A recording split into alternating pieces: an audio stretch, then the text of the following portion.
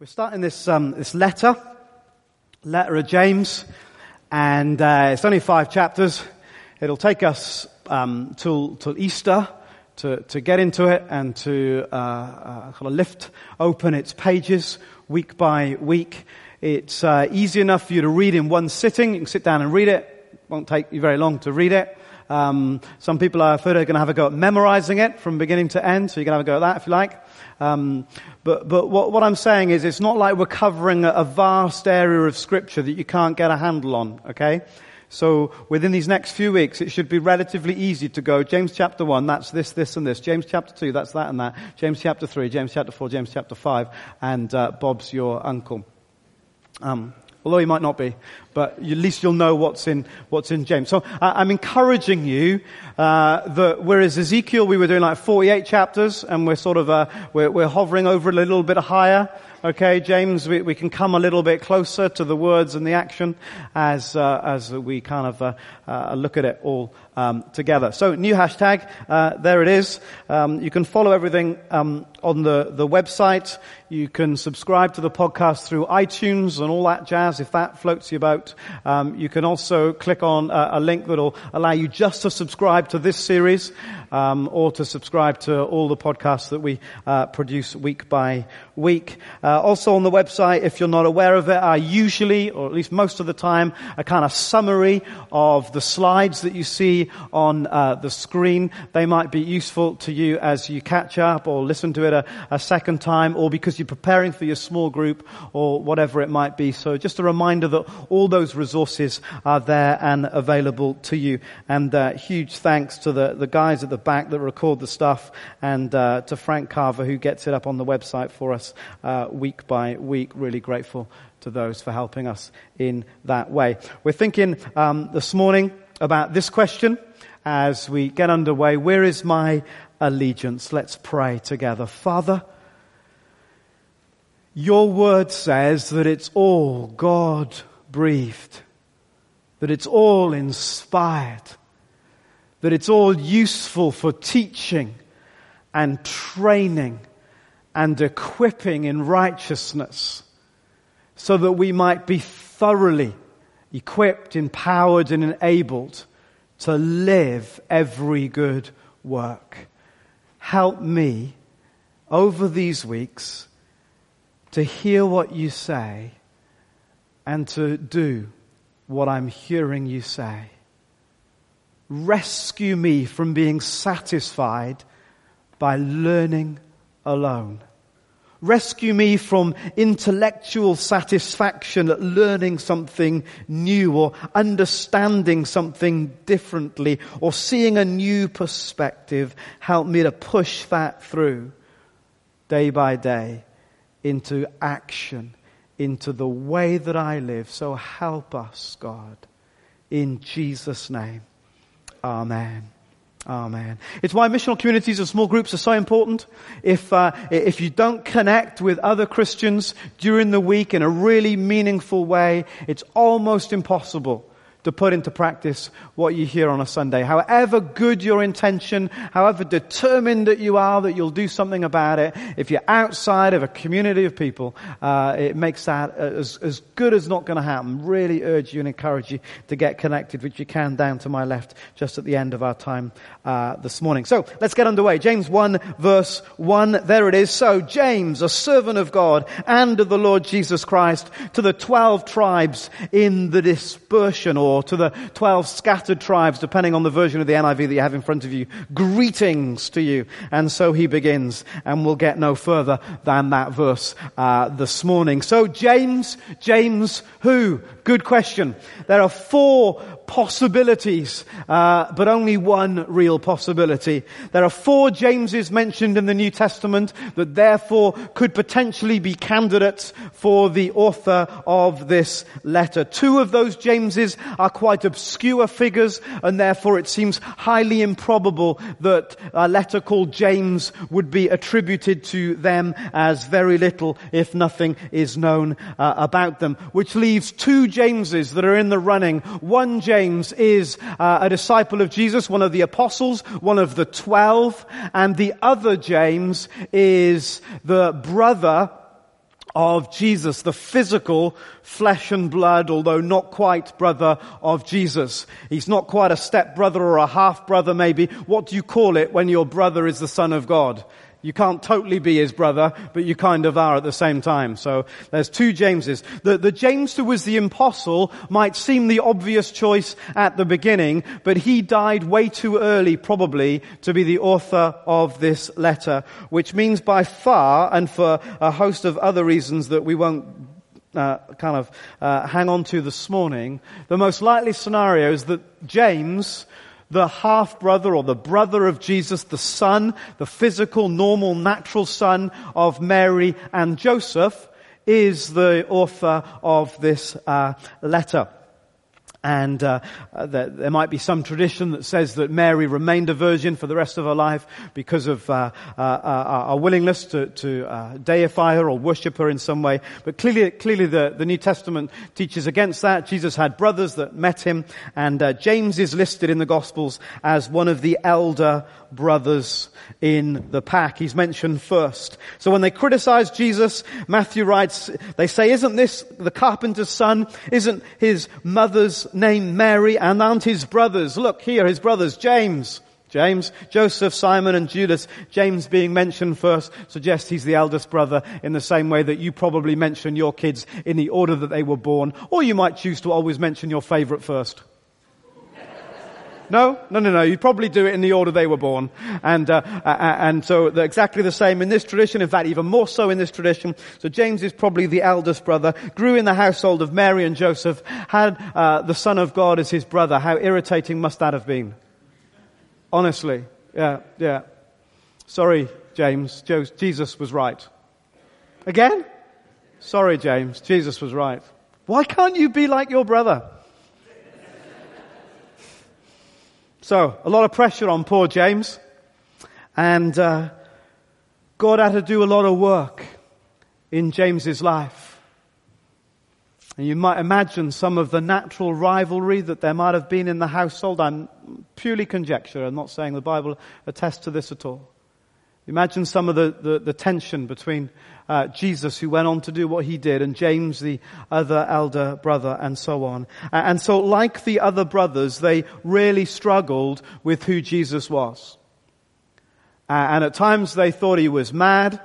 At times they would have joined in with his hometown and gone, man, this guy Jesus, he's got a head way too big for reality, and struggled in so many ways with who he was. For even his own brothers did not believe in him, John reminds us. And that's when Jesus had gone up to the feast and was about to make some mega claims about who he was, and the brothers were kind of encouraging him to go back home and keep it a bit quieter and so on. And so James, like his brother, couldn't accept who Jesus was. Then really frustratingly, and sometimes the Bible can be highly irritating in that regard, and we shall have a word with its author when we get there to work out why. We know nothing except the very next time James is mentioned is not in the Gospels, but in a letter that Paul writes to one of the churches, to the Corinthian church, and he's reminding the church about the risen Jesus. And this is what it says, that the Lord appeared to James. Bingo. To James, the older brother, and then to all the apostles. And I'd love to know what happened between that verse where James could not accept who Jesus was claiming to be, and that day when James worshipped him as the risen Jesus. Wouldn't you love to know?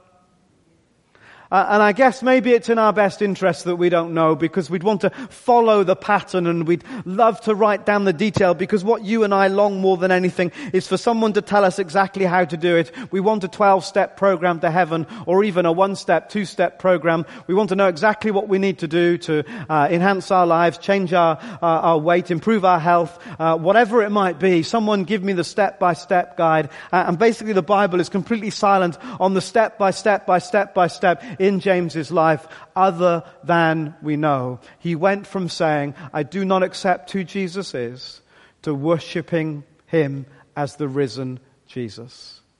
And all of us here might travel from there to there in many different ways. But the message here is this. The real story only begins when you get to that place of knowing for yourself the risen Jesus. You can even have Jesus as your brother. But until you know him as the risen Lord, it will not change your life. And James's life was incredibly changed. So think about it. He's a born in the country. He's a peasant. He's not very educated in kind of the city sense. He was maybe he also grew up in the Father's business. Who knows? But he met the risen Jesus and became a very prominent person in the early church. He almost certainly mentored Paul. So Paul the Apostle had this massive conversion experience, and he went and hid away to try and get all kinds of help from different people. And one of the key people that Paul spent time with was James. Such is the work that the risen Jesus had done in James's life. He became a pillar of the church community, numbered amongst some of the key guys that were leading out the church. James, Peter and John, those reputed to be pillars, gave me and Barnabas the right hand of fellowship when they recognized the grace given to me. And James went on to be the leader of the Jerusalem church. Now, if you're going to lead any church, the Jerusalem church is a pretty cool church to lead, won't you say? You know, First Baptist Church Texas is not as good as First Baptist Church Jerusalem, is it? It was a Baptist church, right? Wasn't it? Did they say that? Was it? I think so. It kind of makes perfect sense now why James is writing this letter to the scattered tribes. You remember that after Stephen was martyred in Acts chapter 7, 8, end of 7, beginning of 8, and the people were scattered.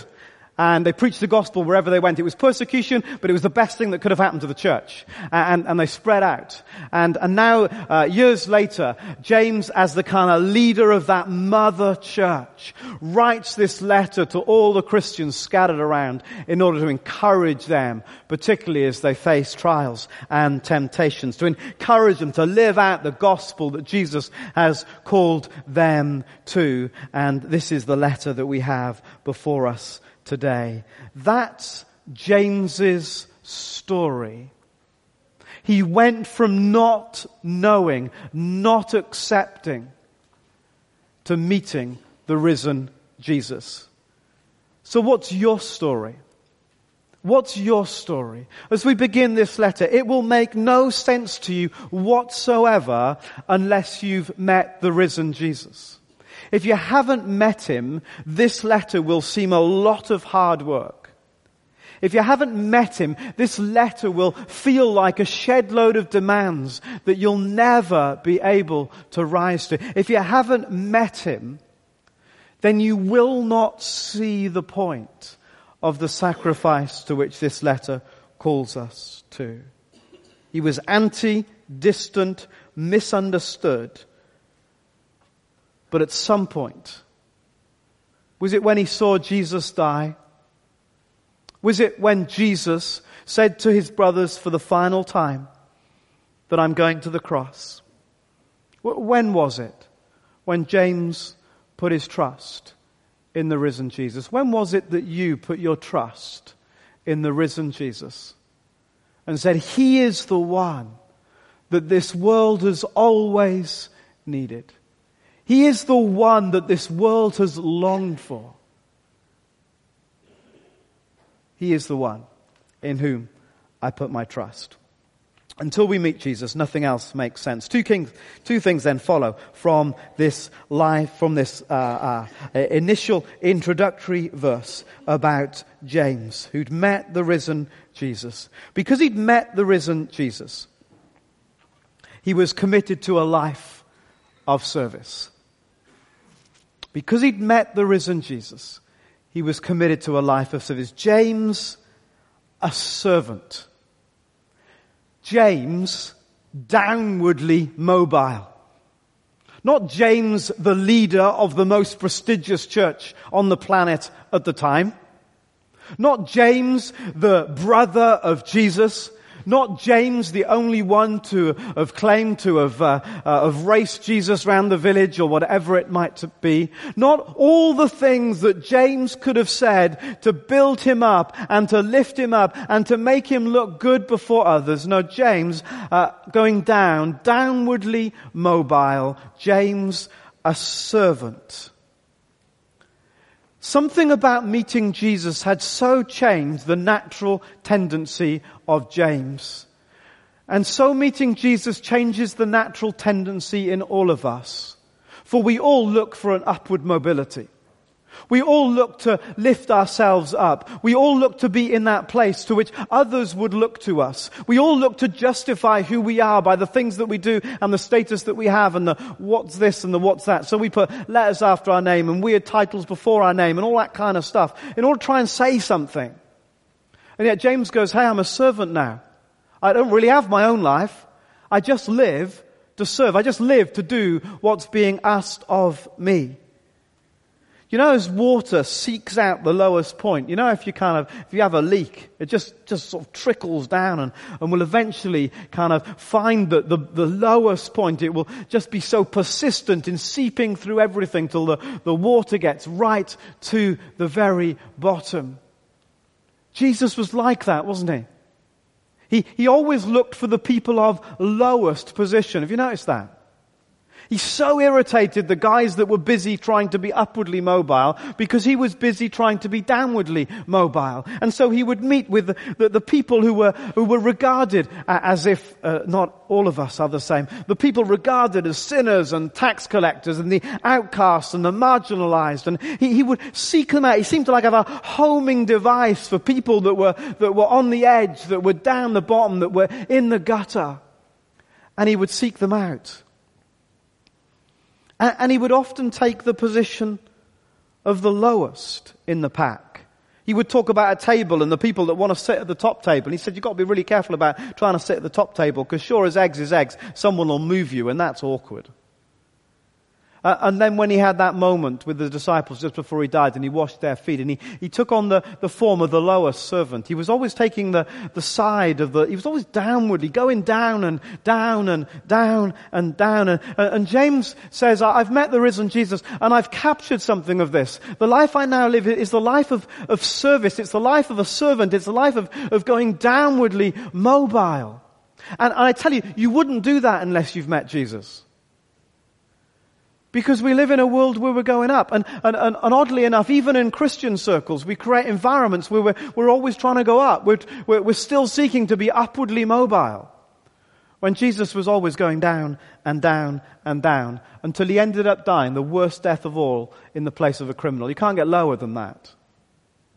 And James is kind of saying, if I've understood anything about what following Jesus is all about, it's about me going down to the lowest place.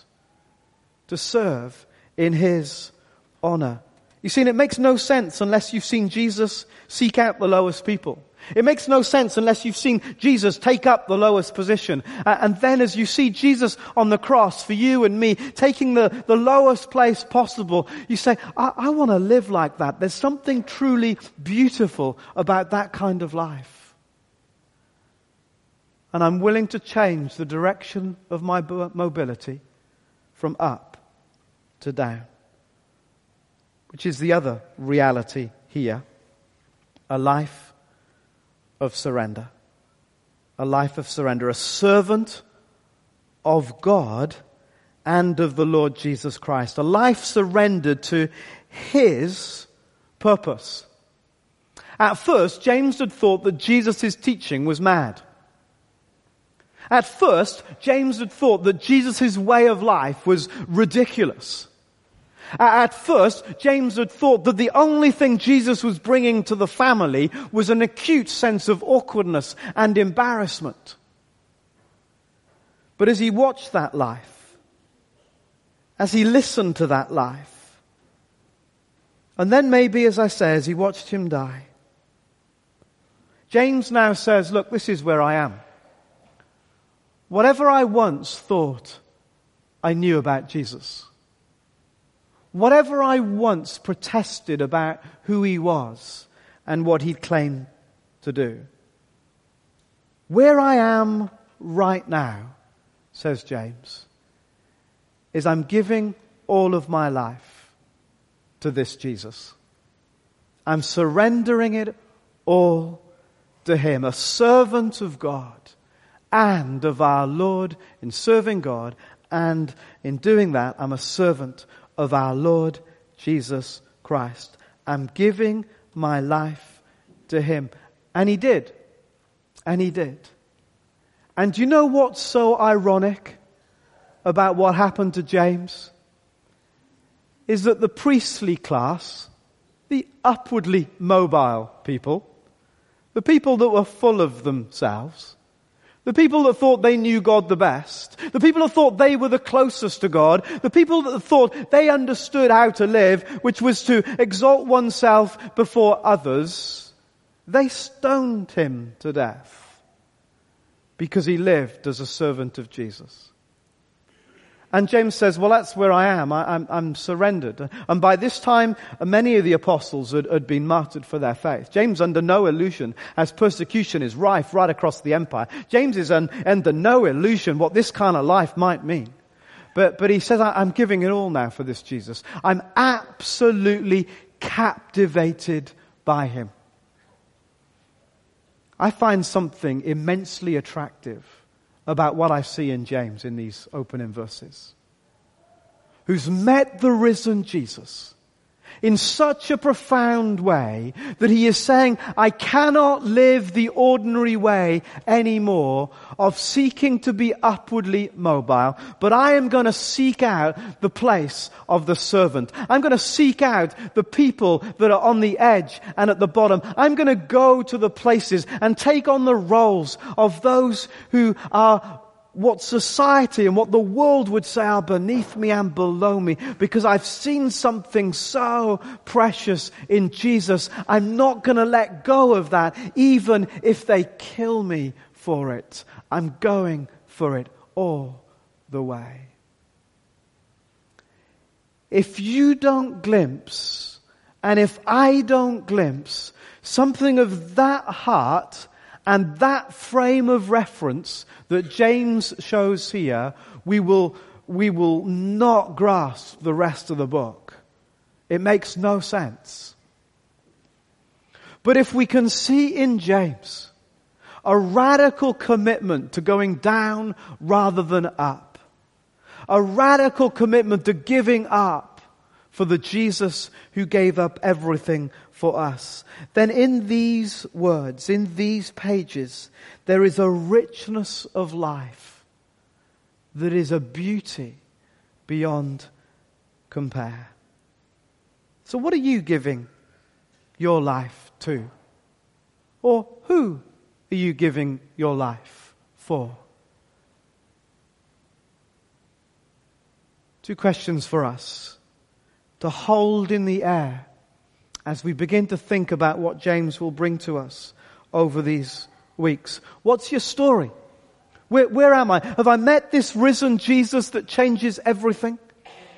And if I've really met Him, surely a sign that I've met Him, that I will begin to align myself with James and say, if I've met Jesus, someone so downwardly mobile that He'd leave heaven to become a man to become a servant, to be a servant to die a criminal's death on a cross and be buried in a borrowed tomb. If I've met a Jesus who is that downwardly mobile, then I'm going to begin to say, I'm stopping climbing that ladder anymore, because it makes no sense if I say I love Him and I serve Him and I want to give my life for His purpose.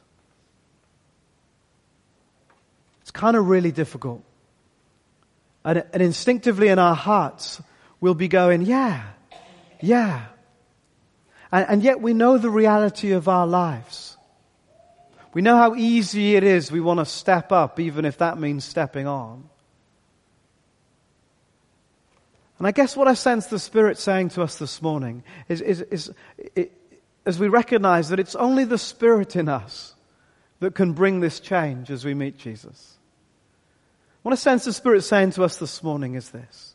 Are you willing? Are you willing to allow me to touch you, to shape you in such a way that I might change the trajectory of your life from going up to going down? Let's pray.